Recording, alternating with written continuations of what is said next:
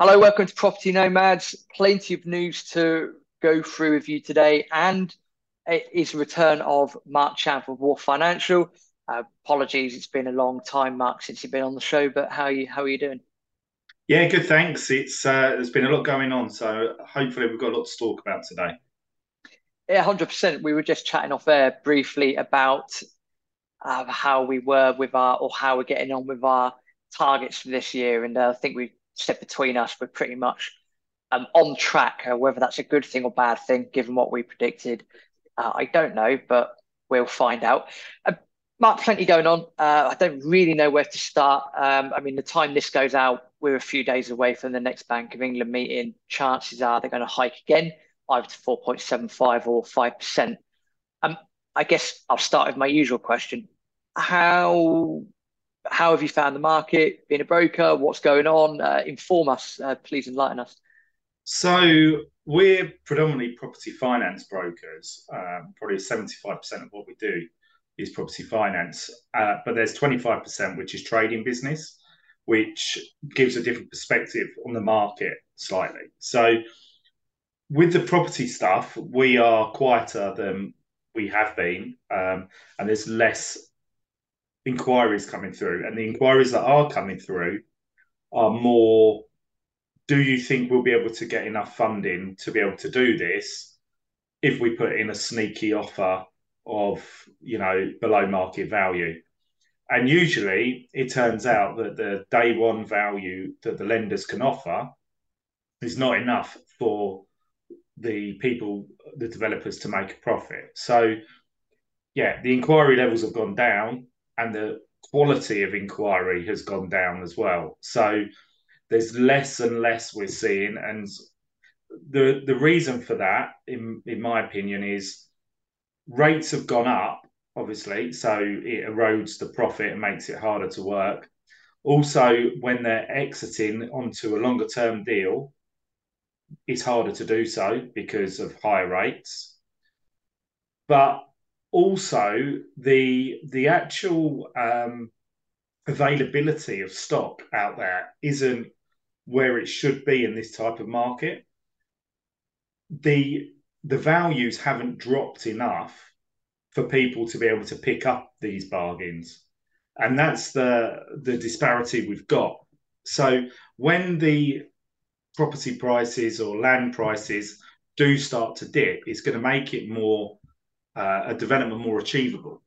So hopefully that'll correct itself slightly.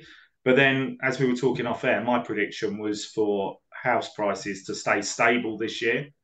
Um, so I'm going to have to be wrong in my, I suppose, long term view to be able to hopefully get the business flowing again at the levels it was. So yeah, that's the property side. But and then on the other side, on our trading business side, we're seeing lots of inquiries, and that is because of the need for cash flow. Where businesses are being squeezed, they need more cash flow, and that's the area we're helping with: import, export, and also the invoice discounting factoring side as well. It might be slightly off topic. You go a little bit more into that, just in case there's probably people listening that are thinking, I might need a bit more cash flow. Mark Yeah. might be able to help go into that a bit more if you can. Okay.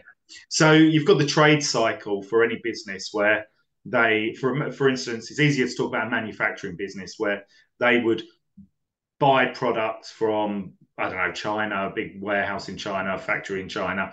Then in the end, they would end up selling that to a retailer in the UK. So there are gaps in that trading cycle where money is needed, because invariably a Chinese factory would want money up front for, or a certain percentage of money up front for creating the product, and then it takes time for that to be delivered. We've just talked about a company that takes 120 days from order to the actual product arriving in the UK.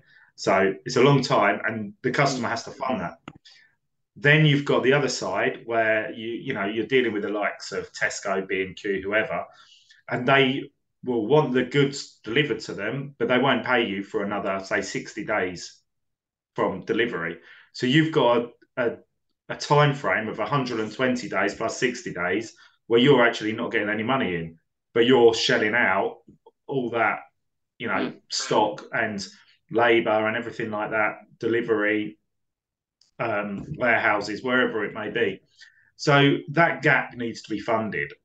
And that's where we come in to look at that gap, and we find a lender who can plug that gap with a finance facility, and make the cash flow easier. And then what they can do is, if the cash flow is easier, they can buy more stock and therefore they can sell more. It just helps the business expand. Fair enough. We've always sent people to you for property stuff. We'll just start sending people to you for any other.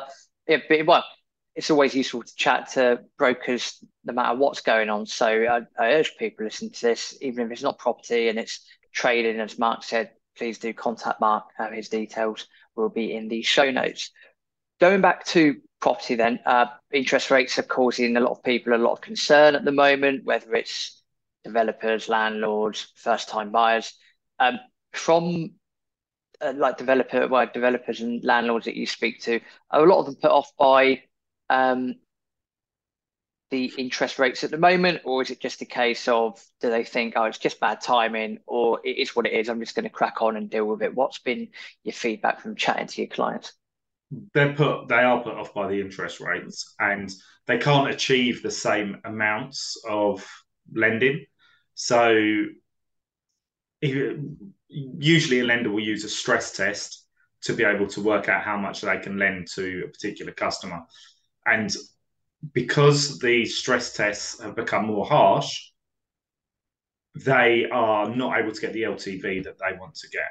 So as rates have risen, it's harder to achieve the top LTVs, and therefore they've got to put more money into the deal. So they either have to wait or they have to get more investor finance or whatever it may be.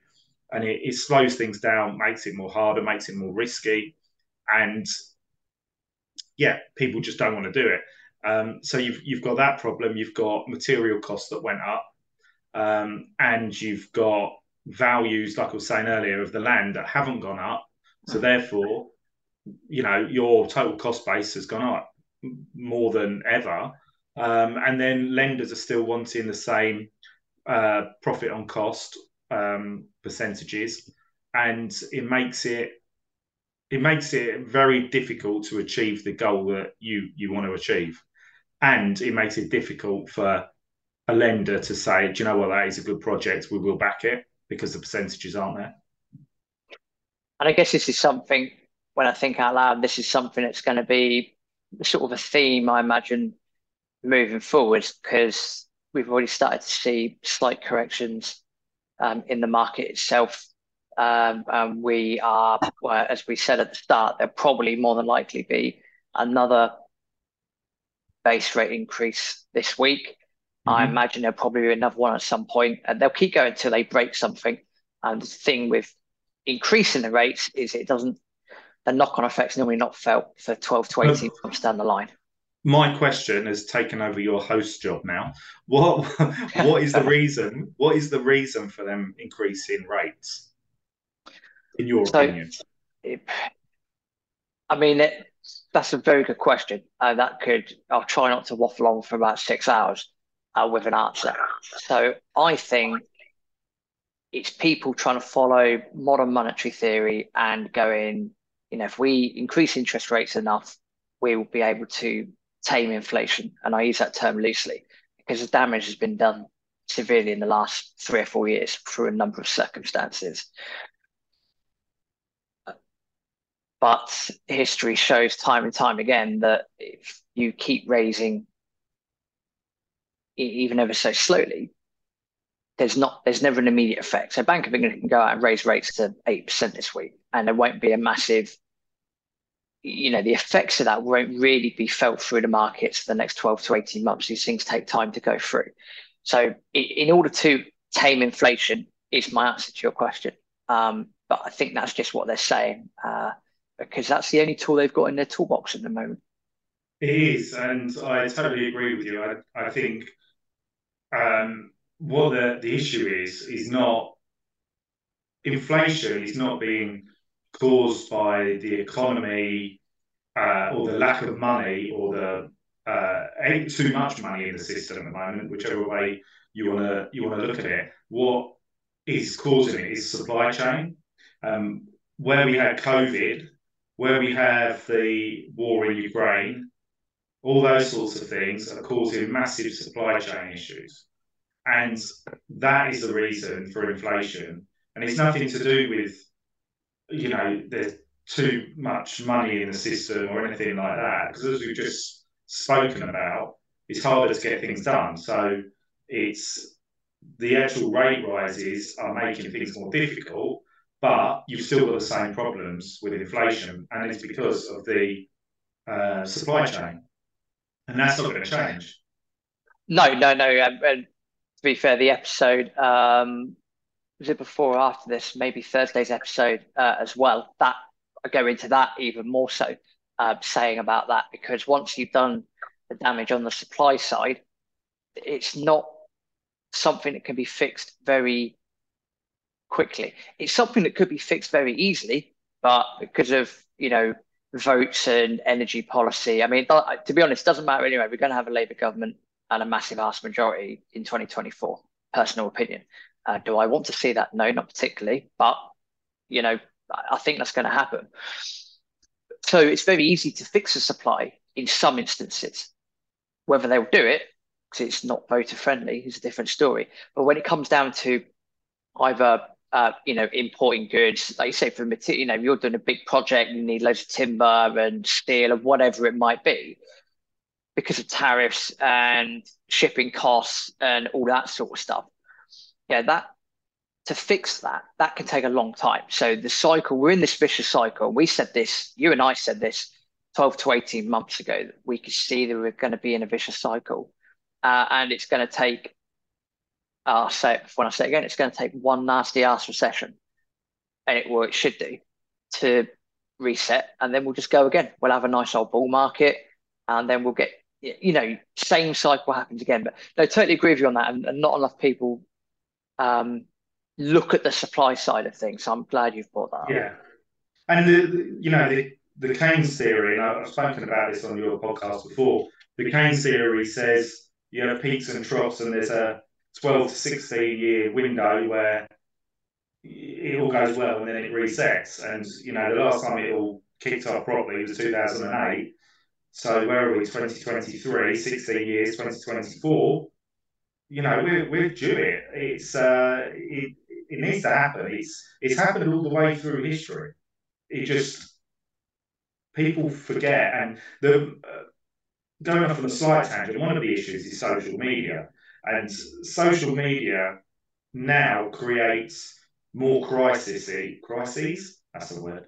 More Yeah. crises than there was previously because people didn't know as much news, and things like we see in the news today have a massive ripple effect, and that wouldn't have happened before. You didn't see that, and this creates a slightly different way of looking at economics because it can erode confidence quicker, and the general public can see what's going on. And because confidence gets eroded quicker, I think we're going to see more smaller blips along the way. So it's not going to be maybe as big a peak and trough as we saw before, but there's going to be a lot more, jolty movements if you were looking at it on a graph. So I think how society is changing has an effect on it as well. So Yeah, it's an interesting point. So it reminds me of these bank runs a little while ago, Silicon Valley Bank, all US stuff. And I say all US stuff because the same thing could easily happen here because of the exact thing you've just said, that all it takes is, a viral video on TikTok, Twitter, insert social media platform here, and that creates panic. But also with not just social media, but I don't know who brought this up, but they made a good point that but you see all these things from like, we remember the scenes from Northern Rock 2007, 2008, people queuing up and down the high street to withdraw their cash. Of course, got online banking. So click of a, click of an app or two, or playing around with an app, you can transfer that cash to somewhere more secure, um, a lot quicker as well. So banking apps are going to exacerbate the situation. But yeah, that's an interesting point about social media. A few people have said that. But I think We'll see what happens. where we're slightly different, though, where we are at the moment, if you look at Silicon Valley that you mentioned, and Signature, Mm, and it was a Swiss Credit Suisse as well, the reason they went under was not because there was a problem in the banking community. It was because they were poorly managed and they were individual cases. The the implementation of Basel III, which happened between 2010 and 2020, that made sure banks were more well capitalised, so that they had their risk-weighted assets percentages in line with where they should be. And what I mean by that is they have to hold back a certain amount of money to be able to lend money, and they had to hold more back as part of Basel III than mhm. previous um, forms of the guidelines. So the banks are more well capitalised now, so they're more stable. It's harder for them to rock. And the other good thing is, well, it's a good thing and a bad thing. The banks are more profitable now. So if you look at all the banks, even though everybody's been saying how Lloyds aren't lending, or they're not doing anything, they are still very profitable. RBS are still very profitable, and they're in such a better shape than they were. And also, if you look at things, the challenger banks, they have to hold back more capital than the high street banks because of the nature of their business. But the people who put these regulations in place have done so to make sure that in environments like this, the system is more stable. So I think we're not going to get a rerun of 2008. It's going to be a more stable environment we're in, and the economy will sort itself out, but it will cause a potential recession going forward. And obviously, when there is a recession, there's opportunities for people. And that's when people can make a lot of money. So it'd be interesting to see. Yeah, I'd say I'm a bit more doom and gloom than that. I would say that I don't know. Let's just see what happens. But what I will say on that, just to counter myself, because I like being hypocritical at some point, is yes, it's a very good point about opportunity. We've always said the same thing, that as doom and gloom as we can be, or as realistic as we can be, both you and I as individuals, when we do these podcasts, that at the end of the day, there's going to be opportunity. And this is a time where if you are, sometimes it's good to do nothing. It really is. It's best to sit on your hands.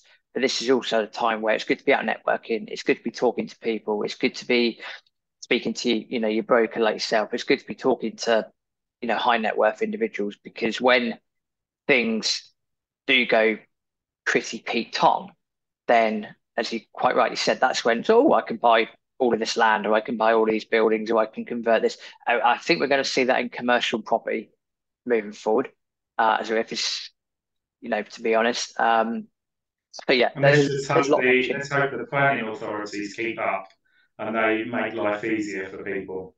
That's probably a different podcast in itself, Mark. That's again, good point, well made. Yeah, I'd love things to work in better unison sometimes, but no, there's always opportunity. And yeah, I think of all things, we could go into various rabbit holes. It's probably best not to. I think let's keep it there. I think when we come back next time, Bank of England would have increased its base rate to either 4.75 or 5 if they decide to stick. I'll be very surprised. And I guess we'll go from there. Good. Fantastic stuff. As usual, links to contact yourself, to get in touch with the team at Wharf Financial. Those links are in the show notes, or if you're watching this on YouTube, just in that box below. And Mark, thank you very much for your time, and we'll catch up again soon. Thanks a lot. Thanks for listening to Property Nomads.